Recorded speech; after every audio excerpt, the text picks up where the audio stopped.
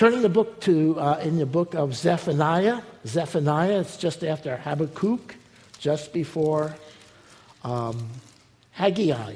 We're coming to the end of our series. We're going to be doing Haggai, then Zechariah, and then Malachi, and then we've finished our quick review of the 12 minor prophets, what I'm calling the 12. So let's ask the Lord's blessing on the word this morning. Father, we love you, and we love your word, even sometimes when it's so convicting, because it's kind of like an encouraging slap on the back, sometimes a kick in the pants. It uplifts us. It corrects us. It shows us your love. So may the Spirit of God this morning do its work among us. May we sense your presence coming from this book, written so long ago, and yet as applicable as if it was just written just a few days ago. So we'll be careful to give you the praise as you work in our midst. In Jesus' name, amen. When I attended Bible school in Fresno, the students were given responsibilities of sharing the gospel, and one of the ways we did it is we would go to downtown Fresno and do what they call bar busting. Bar busting. You know what bar busting is? We would go to the neighborhood where all the strip clubs and the bars were in Fresno, and we would take a group of students, 3 or 4 of us, would go into each bar or each strip joint, and we'd just go in and start sharing the word with the customers. And then what would happen is the bartender would really get mad at us, and then he would throw us out. And that was called bar busting. And then we'd move down to the next place. Now, when we were in the strip joints, we had to keep our eyes fixed on the person that we were sharing to, because over here there was a lot of stuff that was not real encouraging, if you get what I mean. One of our teachers at Fresno, at the Bible school, he had a different way of sharing the gospel. He was a singer. He was a gospel singer. So he would take his guitar and his guitar case and go into a bar and set it up against the bar and order a ginger ale or whatever.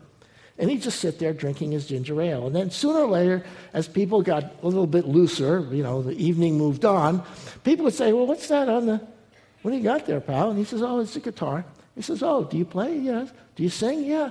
Oh, yeah. Hey, Charlie, this guy sings. And before you know it, they get 3 or 4 people saying, hey, why don't you sing us a song? He said, no, I don't want to sing. No, I don't want. No, go ahead, sing.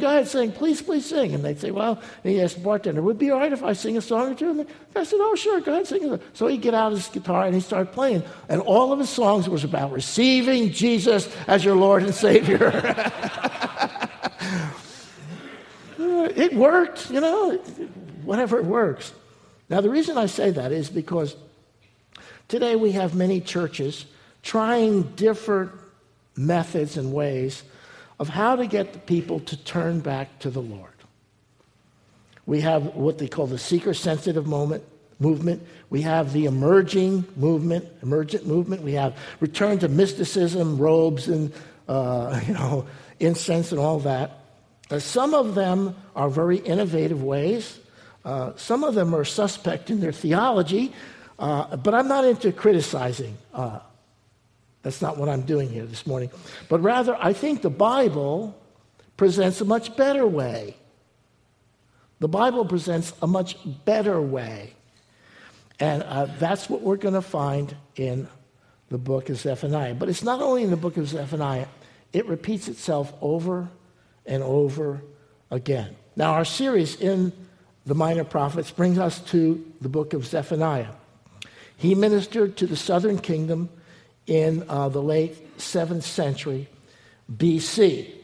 But I'm going to use him because he presents in 3 really simple steps the way that the Lord used him to turn a group of people who really needed to get back to the Lord. So in order to do that, however, I have to kind of set the context, and then we'll look at the issues, the 3 issues that he presents which were very effective in his day. But let's set the context first. It's found in, let's begin in verse 1 of chapter 1. The word of the Lord which came to Zephaniah, the son of Cushi, the son of Gedaliah, the son of Amariah, the son of Hezekiah. So that gives his genealogy. He served the Lord in the days of Josiah, the son of Ammon, king of Judah. So Zephaniah served during the days of Josiah. The Josiah was a good king, if you remember that. Now, did you notice, those of you who know your Bible, that Zephaniah is related to King Josiah? How do I say that? Well, let's look at Josiah. Josiah was the son of Ammon. Ammon's father was a fellow called Manasseh. And Manasseh's father was a fellow called Hezekiah. You could say they were cousins, I guess, some sort of cousins. Now, in order to kind of understand what's going on here, we need to go back just for a moment to 2 Chronicles 33. 2 Chronicles 33. Turn there with me for just a moment. I want to set the context here. 2 Chronicles 33. Verse 1. Let's start with this fellow called Manasseh. Manasseh was the son of Hezekiah. Hezekiah was a good king, good man.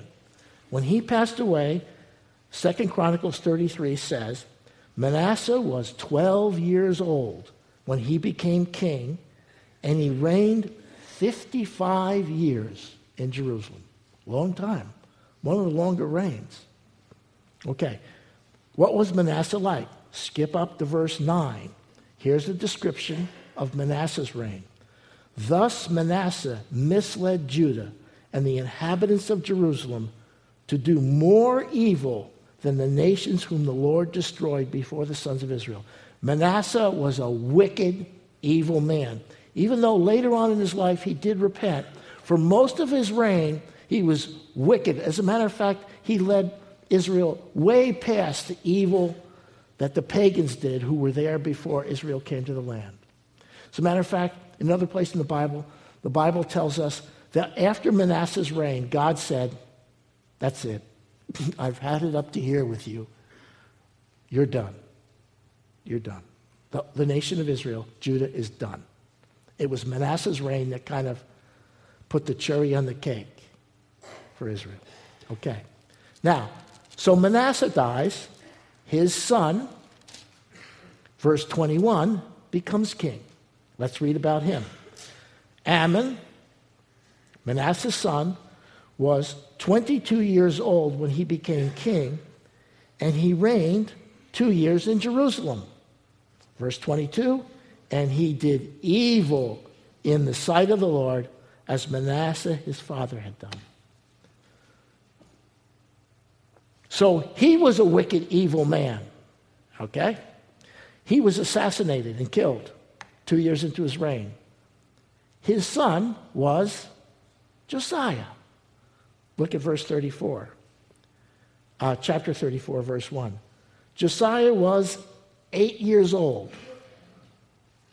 8 years old when he became king, and he reigned 31 years. Now look, scroll down to verse 3. In his 8th year, that's when he was 16 years old, because he started as king as 8-year-old. In his 16th year of his reign, he began to seek God. In his 12th year, same verse, when he was 20, he began to purge Judah and Jerusalem of all the high places and the Asherim, the foreign gods. He began to cleanse the land when he was 20. Look up at verse 8. Now, in the 18th year, when he was 26 years old, he began to cleanse the temple. Do you remember the story? When he cleansed the temple, he found what? He found the book of the law. He recovered the Bible and brought revival. Now, why did I go all through that? Let me ask you a question. What was it that turned Josiah around? His father was a loser.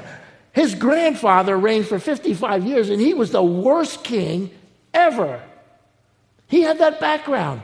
When Josiah became king at 8 years old, Israel was in a very, very, very bad place.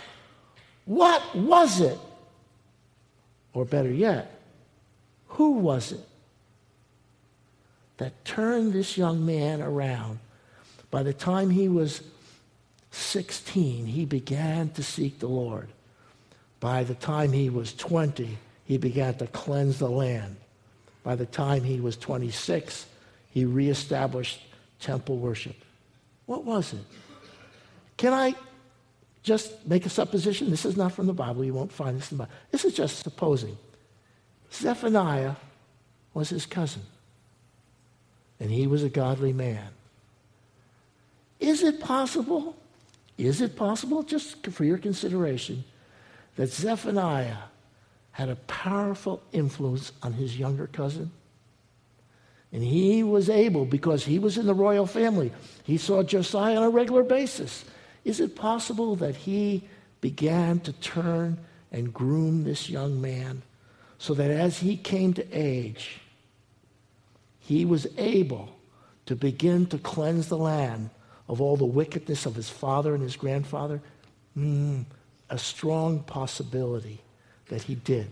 Now, here's where we go into the text. What was it that Zephaniah told Josiah, and what was it that Zephaniah told the people of southern Jerusalem, of Judah, had turned them from the wickedness of Manasseh and the wickedness of Ammon to serving the Lord during the life of Josiah? What was it? Here's another supposition. Perhaps just what we have before us in the book of Zephaniah. That sets the context. In the book of Zephaniah, you have 3 issues, and they repeat themselves over and over and over again in the Bible. This is God's plan of how you turn people from their own wickedness back to following the Lord. Let's take a look. 3 issues. First, the first issue is God's judgment. God's judgment. Why do I say that? It's right here. Now, if you know anything about Paul in the book of Romans, the first 2.5 chapters of Romans, what does Paul do? He talks about God's judgment. God's judgment on the pagans, God's judgment on the moralists, God's judgment on the religious people. He lays the foundation by preaching that all of us have fallen short of the glory of God, and we are all under the judgment of God. That's exactly what Zephaniah does. Let's take a look. There's 3 aspects to God's judgment. First, God's ultimate judgment in verses 2 through 3 of chapter 1, and also repeated in verses 14 through 18. Let's just look at verses 2 and 3. I will completely remove all things from the face of the earth, declares the Lord. I will remove man and beast.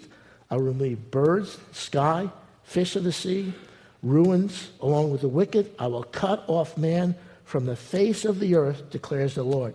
Here in these verses, he's talking about the final judgment. He's talking about the final judgment. He's talking about that which take place not in Zephaniah's day, not in Josiah's day, not in our day. He's talking about the judgment that takes place at the end of the book of Revelation, when God completely and his righteousness completely takes care of this wicked, evil earth. So the first part he talks about God's final judgment. Then, secondly, he talks about God's judgment on Judah. God's judgment on Judah. Now, why would God judge his own people? Great question. Look at verse 4 of chapter 1. Same theme is presented in chapter 3, verses 1 through 7. Look what it says. So I will stretch my hand out against Judah and against all the inhabitants of Jerusalem. I will cut off the remnant of Baal from this place, the names of the idolatrous priests, and along with the priests, So there were people who were priests of Baal, who were Jews. He goes on. And those who bowed down to the housetop of the host of heaven, there were those who were worshiping the sun and the moon and the stars, who were Jewish.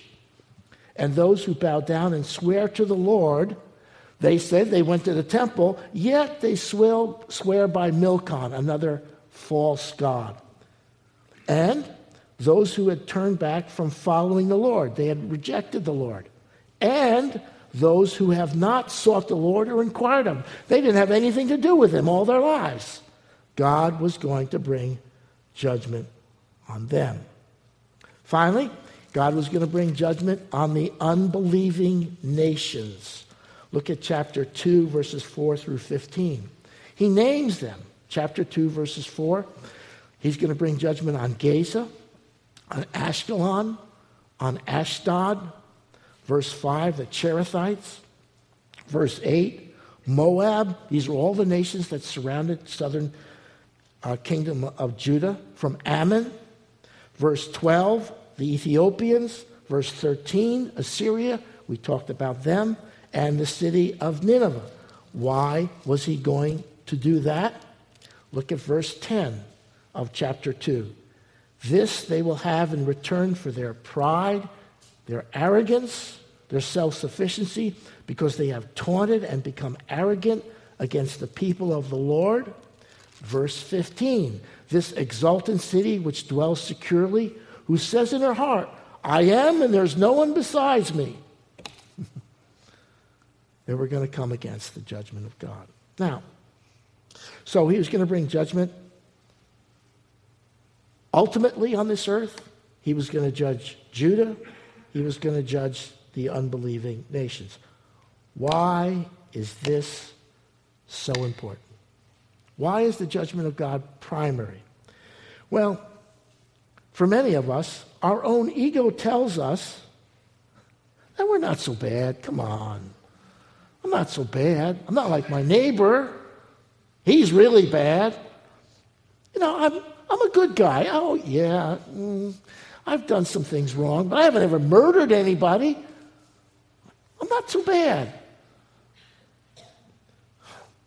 You know, when I get to heaven, God will take the good things that I've done, and I'm hoping that the good things, he'll see some of the good things, and they'll kind of outweigh some of the bad things that I've done. I'm not so bad.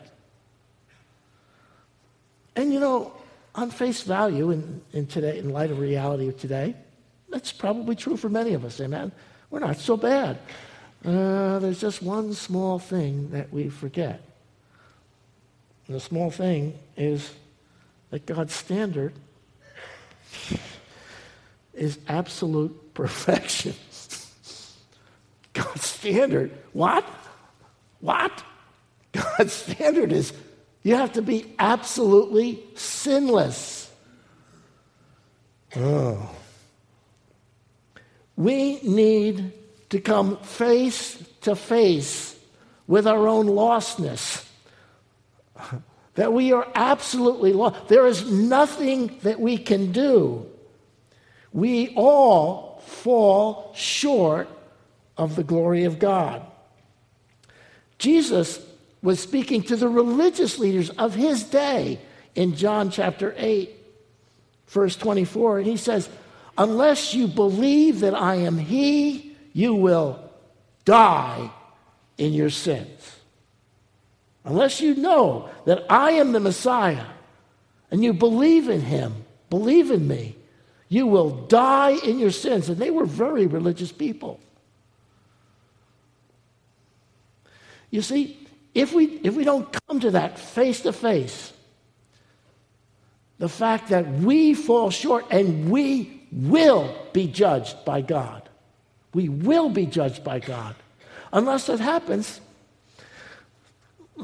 then why get saved? Because I'm okay. I'm going to be all right. God, I know God's fair, and he'll deal fair with me. Yeah, I failed, but I've been good. I've listened to Pastor Neil's crummy sermons all these years. Surely that counts for something. or whatever you want us to. You've got to come to the end of yourself. Stop the justification, stop the excuses, and you come to the fact is, my God, I'm under the judgment of God. Because that other kind of thinking, you know where that'll lead you? I'm okay and my good will outweigh my bad. You know where that'll lead you? The lake of fire. That's where it'll end you. So the first thing that Zephaniah begins to talk about, the judgment of God. The second issue, chapter 2. If you come to that place where you can't rely on your own righteousness, what are you supposed to do? What are you supposed to do? You're lost.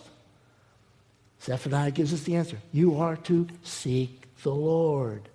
Let's read verses 1 through 3. Gather yourselves together. Yes, gather, O nation, without shame, before the decree takes effect. The day passes like chaff, before the burning anger of the Lord comes upon you. Before the day of the Lord, anger comes upon you. Seek the Lord, all you who are humble of the earth, who've carried out his ordinances. Seek righteousness. Seek humility. Perhaps you will be hidden in the day of the Lord's anger. There's 5 elements here. Let's take a look. Verse 1. First, he calls the whole nation. Gather yourselves, gather, O nation, without shame. He's talking to the whole nation here. They're without shame. Why? Because what had been years before looked at as shameful, how can you do that, has now been kind of accepted as, that's okay.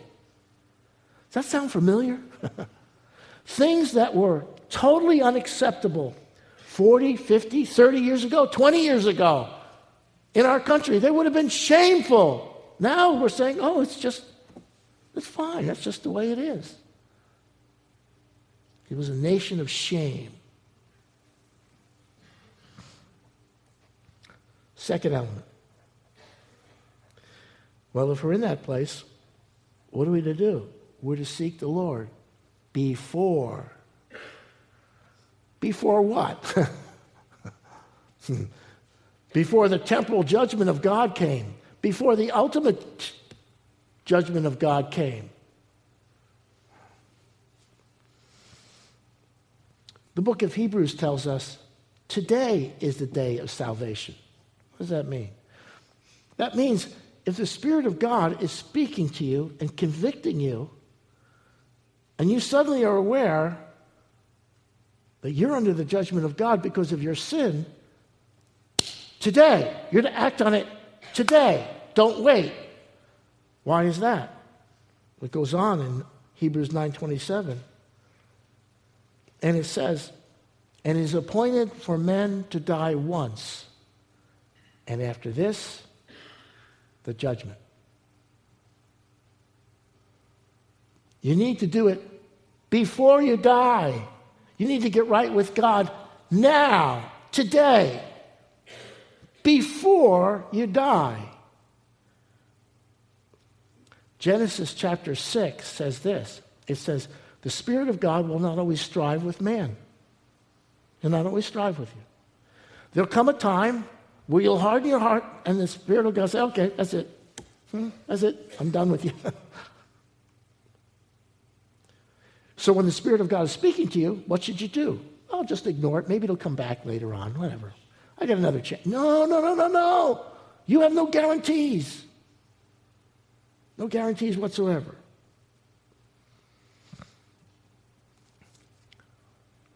Then he says, seek the Lord. And he's speaking to the whole nation. Those of you who understand your own lostness, those of you who have faced the awesome righteousness of God and how far you fall short, those are the ones that should seek the Lord. What does it mean to seek the Lord? Look what he says in the second half of verse 3. Seek righteousness. Seek humility. Seek righteousness. Wait a minute, Pastor Neil, you just told us. Righteousness is absolute perfection. It's not going to happen here. No, it's not going to happen here. So how can you seek righteousness? And two thoughts there.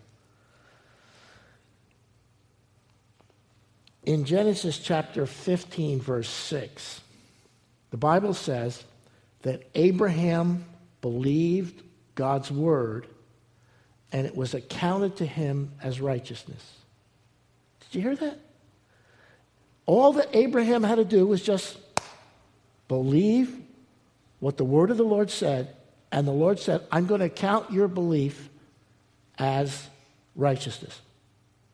You're kidding. And that is the same in the Hebrew Scriptures, and that truth transfers right over to the New Testament times. All you have to do is believe God's word. Well, what does the word of God tell us? Well, Jesus said, I am the way, the truth, and the life. No one comes to the Father except through me. Unless you're born again, you shall not enter or see the kingdom of God.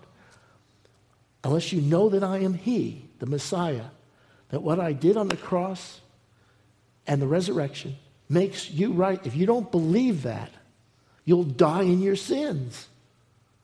You mean I can be accounted righteous as perfect if I believe God's word? If I transfer my faith from myself and my good works to a place where I'm just trusting only in Christ, I can be counted righteous?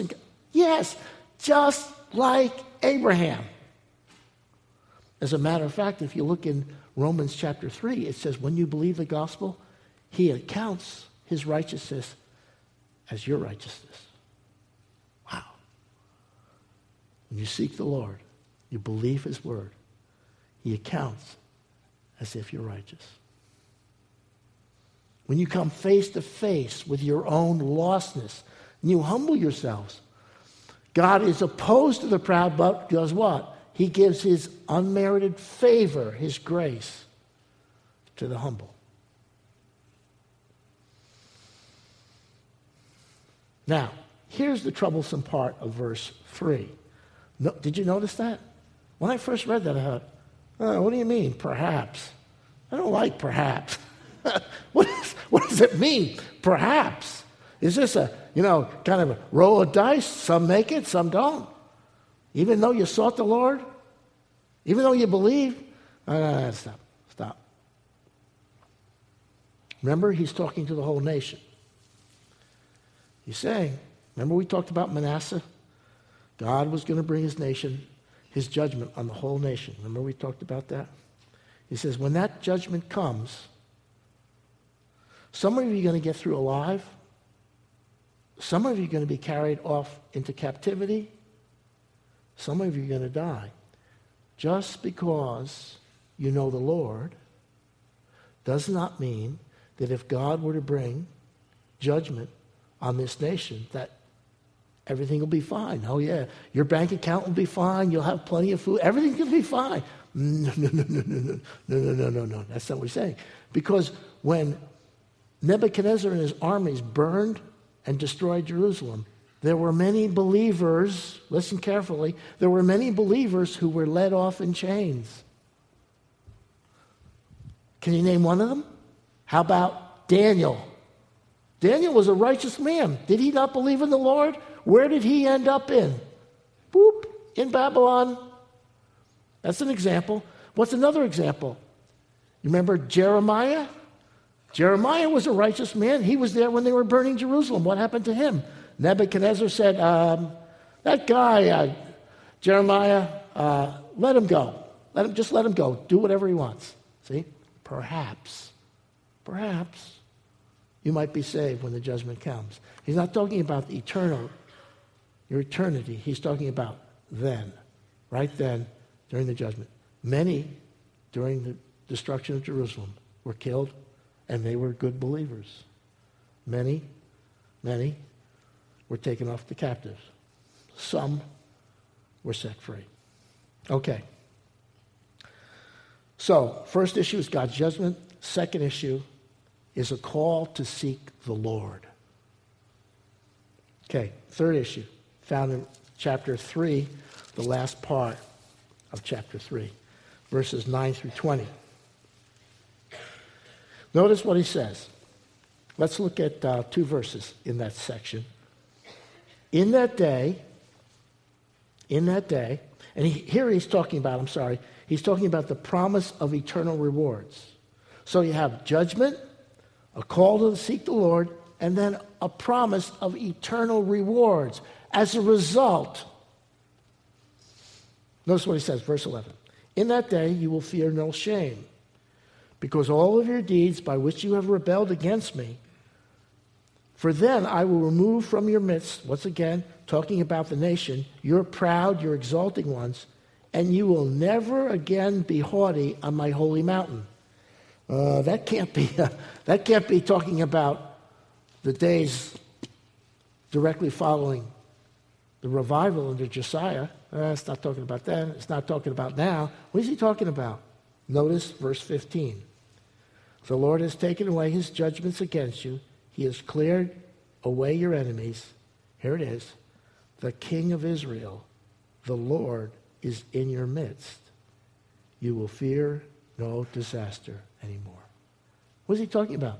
He's talking about when the Lord is King of Israel. What is that? That's during the millennium.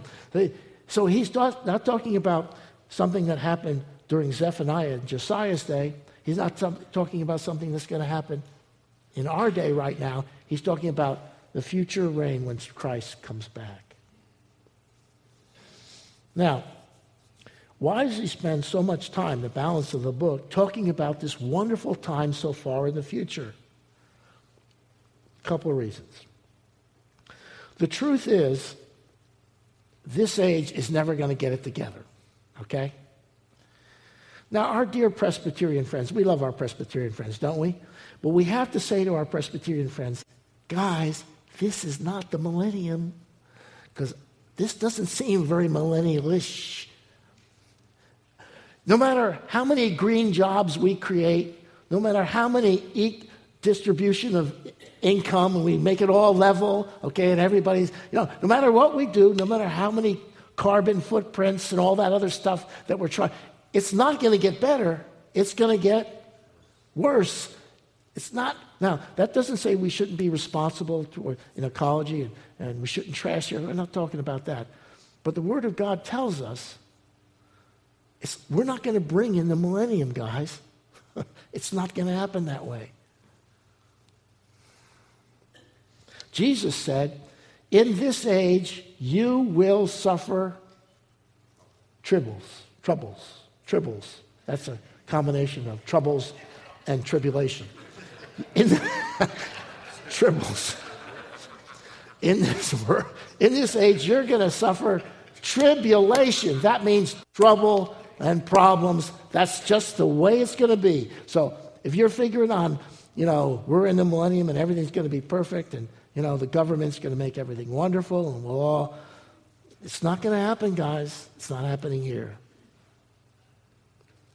We're looking for a city whose builder and architect is God. Okay. Second reason he focuses on eternal rewards is the sin of man did not derail God's plan. Now, he postponed it. Do you remember what God used to do with Adam and Eve?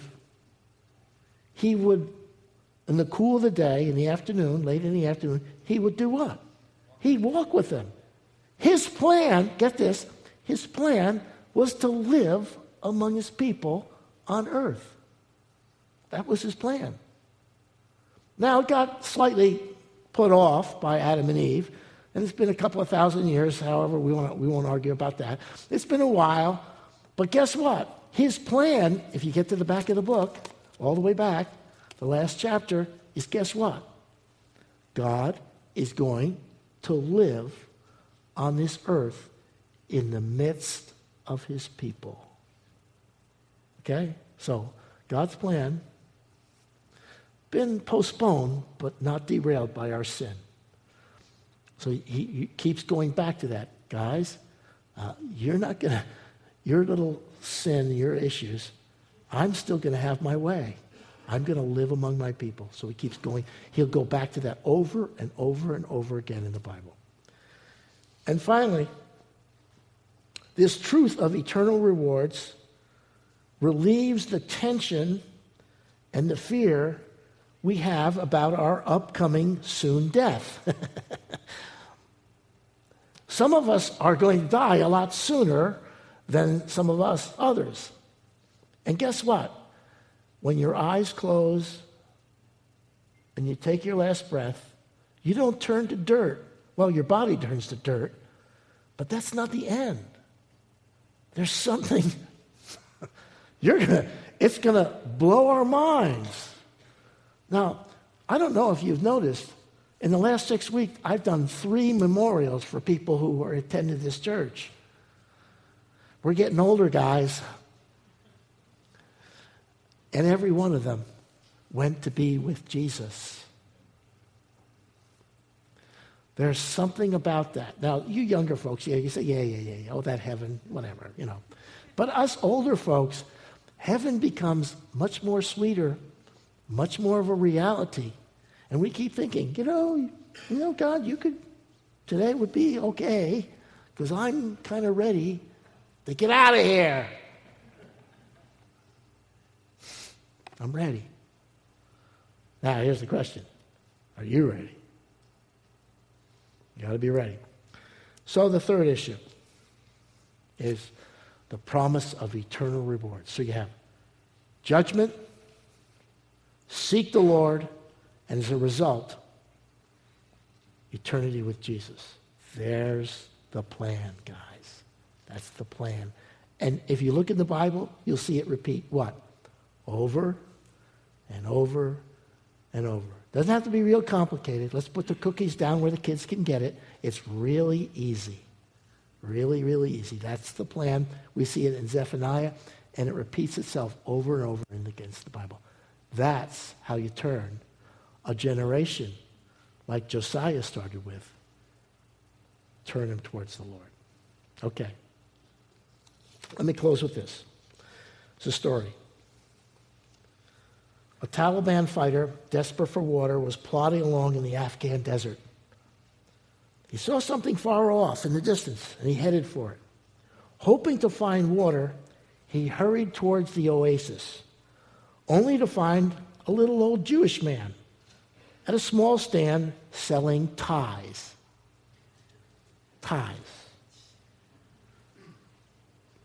The Taliban asked the Jewish man, "Do you have any water?" And the Jewish man replied, "I have no water. Would you like to buy a tie? They're only $5. The Taliban shouted, "Idiot! I don't need your overpriced ties. I need water. I should kill you. But I must find water first." "Okay," said the Jewish man. "It does not matter that you do not want to buy my tie, that you hate me. I will show you that I am bigger than you. If you continue over that hill in the east, about 2 miles, you'll find a lovely restaurant that has all the ice water you could ever need. Shalom." Cursing, the Taliban fighter staggered over the hill. Several hours later, he staggered back, almost dead, and said, "Your brother won't let me in without a tie."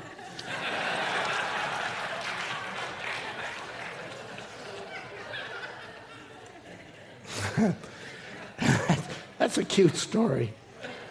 But it has an application. Here's the application. There's something coming that's going to quench your eternal thirst. There's something coming, guys. It's going to quench everything you've always longed for. It's just going to put it all together. However, you need a tie. And you know what the tie is? It's not a physical tie. It's Jesus. Without Jesus, you can't get in.